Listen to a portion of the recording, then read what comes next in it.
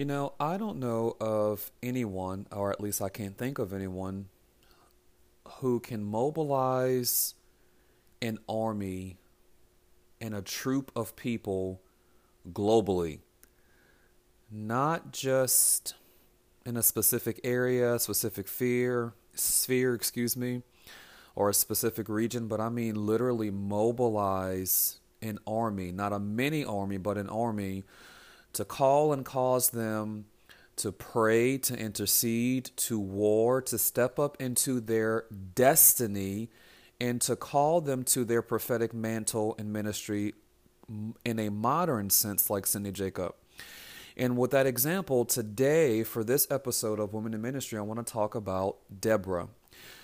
Deborah is located in the book of Judges between chapters 4 and 5. Now, there are other Deborahs mentioned in the Bible. We're specifically talking about Deborah, who was judge, prophetess, also warrior. And I believe that Cindy Jacobs is all three of those. Now, as a judge, Deborah was very judicious, but Deborah also had some other elements to her. So you must understand that in those times, a little bit of back history about the judges, there was no official prophet in a prophet's office besides Moses, Aaron, and Miriam. Well, Moses was the great prophet of the three. Now, it's not that Moses or even God himself did not want the spirit of prophecy to break out among the people of Israel. It just was not time for that yet. It wasn't that they were being selfish or that they were being, look at me, self-centered, or housing it or harboring it to themselves. It wasn't time for that yet. And in fact, in the book of Numbers, one man did break out with the spirit of prophecy and began to prophesy, and Joshua went and tailed on him, or tailed, one of them, on him, and that's where Moses says, I wish, I would that all would prophesy. All were prophets. And, we see that same thing in 1 Corinthians chapter 14 of Paul.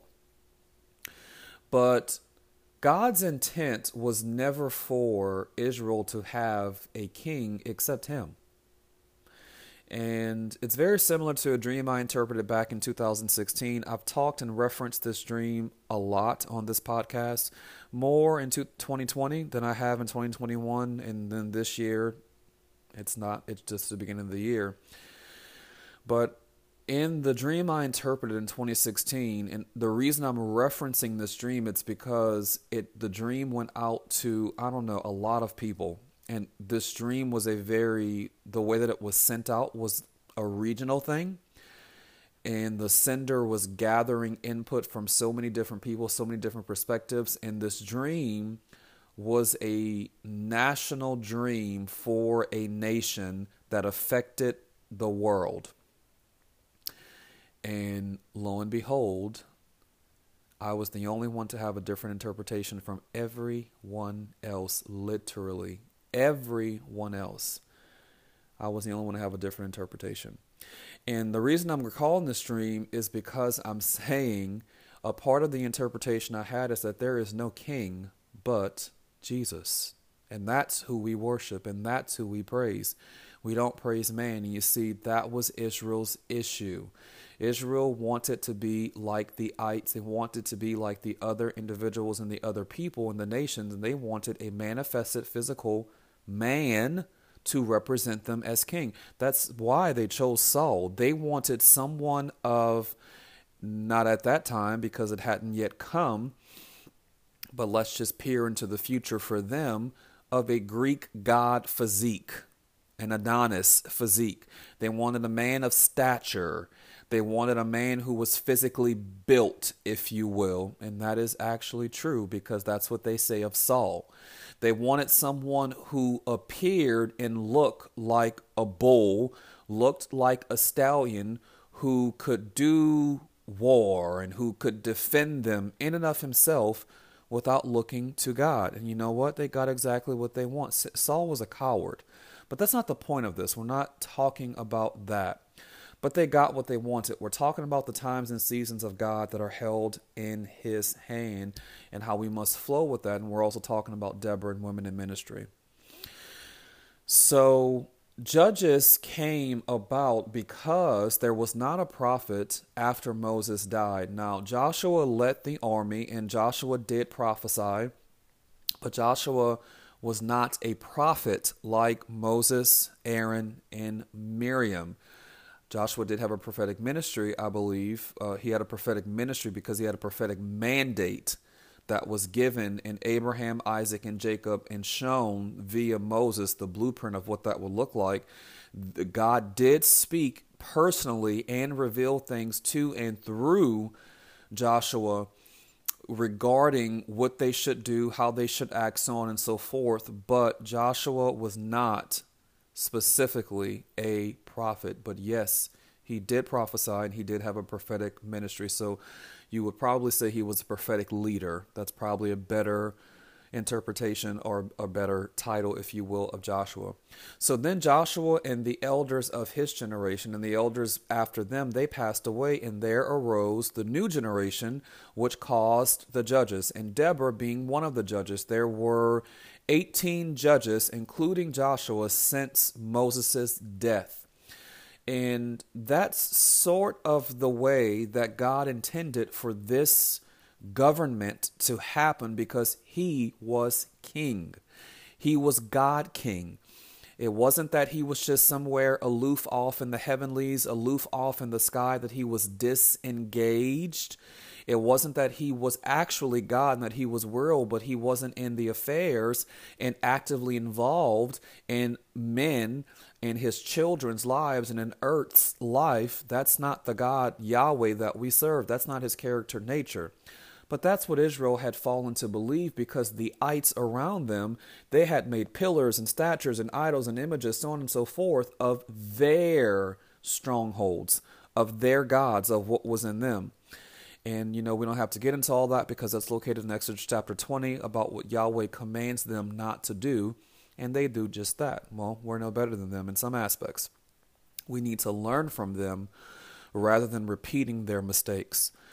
So it comes on the scene Deborah in Judges chapter 4 and 5. And you know what I love about Deborah? Deborah was such a warrior. She was such a woman of strength and virtue. She was such a woman of vigor. I mean, Deborah could lead a nation. Well, in fact, she did lead a nation. Deborah was a war horse. Do you understand what I'm saying? But Deborah had character.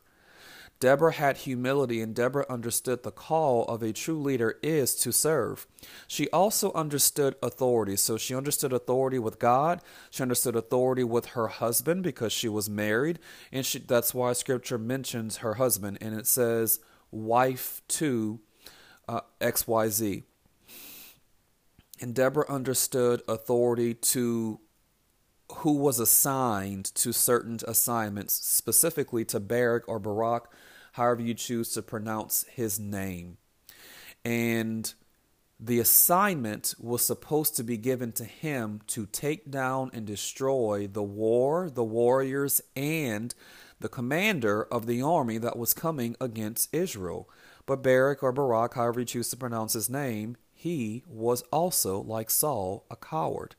So Deborah, in all of her vigor and all of her might, not in disobedience to authority.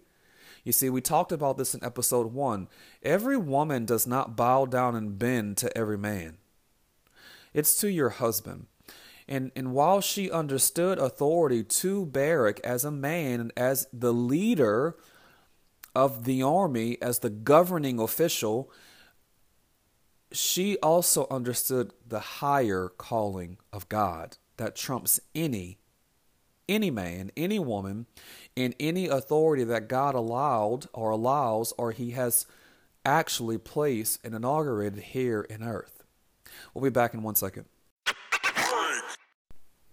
So if Barak wouldn't fight the war, then Deborah, warrior, would definitely go ahead and fight the war. Let me break down some things for you for Deborah. You see, Deborah did not ask. We don't know the background, the history, the story of Deborah. I'm sure we could pull it out as best as we could, but we have what we have there lying in between Judges 4 and 5 of Deborah.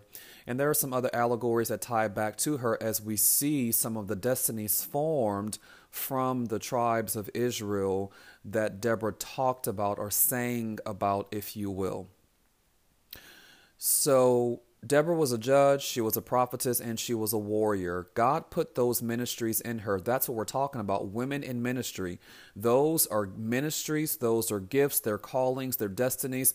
He put that mission in her. He uniquely woven and knitted that into her DNA, into her being, to be a judge, to be a warrior, and to be a prophetess. She didn't call herself those things. She just did those things. And if you look later on in chapter 5, you see that Deborah begins to actually prophesy.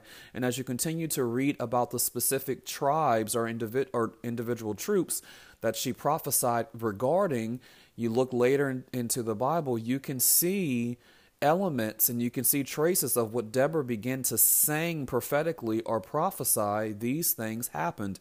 She was a prophetess. Now, I personally believe, this is Rashad's belief, this is not Holy Spirit. You see, you understand me, those who follow me, those who know me, those who have received my ministry in person, you know that I am honoring to God and I am self-controlled. I know when to say this is Rashad and this is Holy Spirit and to get back into the flow. So this is Rashad's personal belief. I believe there are other prophecies that Deborah had during her reign as judge, but we just don't have those prophecies, so we leave it where it's at. We have Judges chapter 5. That's it. That's all. We keep it moving.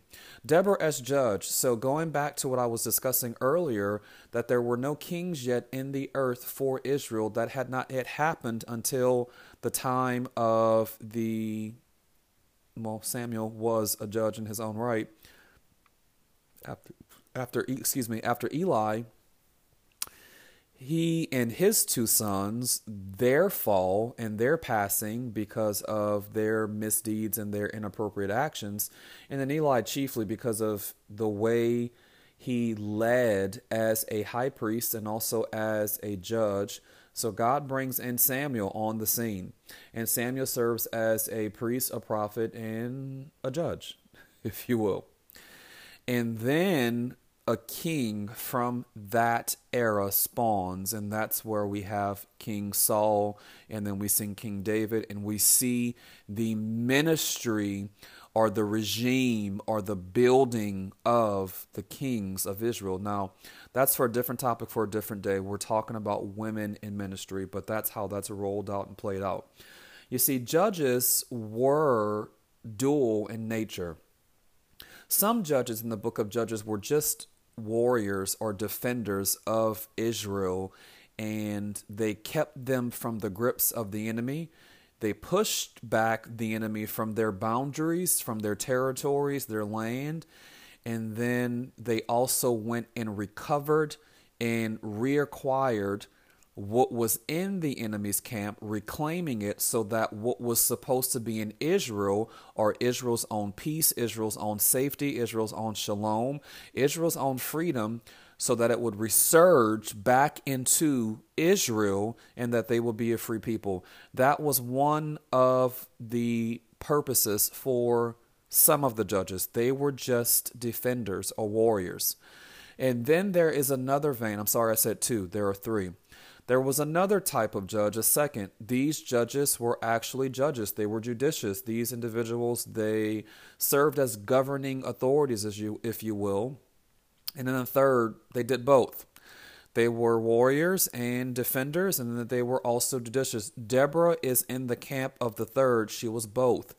She was a warrior, and then she was also very judicious. So it's very similar to what Moses did, and Moses' father-in-law, what he advised and exhorted Moses, you gotta get some other people and elect and set up and direct and promote and commission these people, because you can't do it all yourself. You can't be the only one or be the leader, Moses.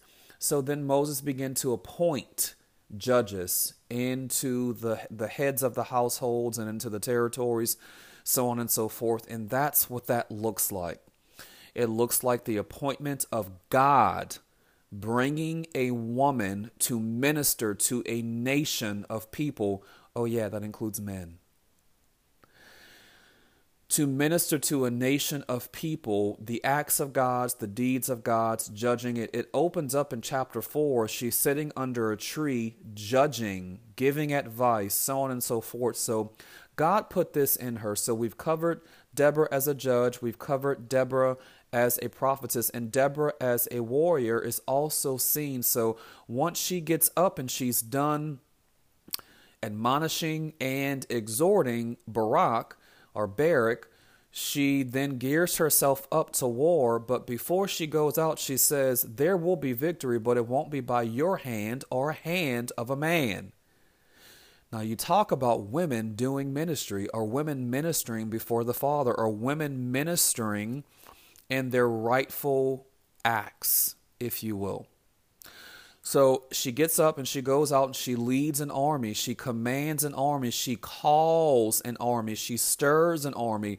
She awakens an army to its destiny. She rouses an army to go out to reclaim what is rightfully theirs, to push back the enemy, to cause the army of Israel to come back to its rightful place, or the resurgence of its dignity and of its honor. Who are you that you should taunt and tease and come upon God's territory and God's land where God's people live? This day we fight, said Deborah. Now, I'm paraphrasing of the acts of what it talks about in Judges chapter 4 and 5 of Deborah, but that is the expounding and the explanation of what she did.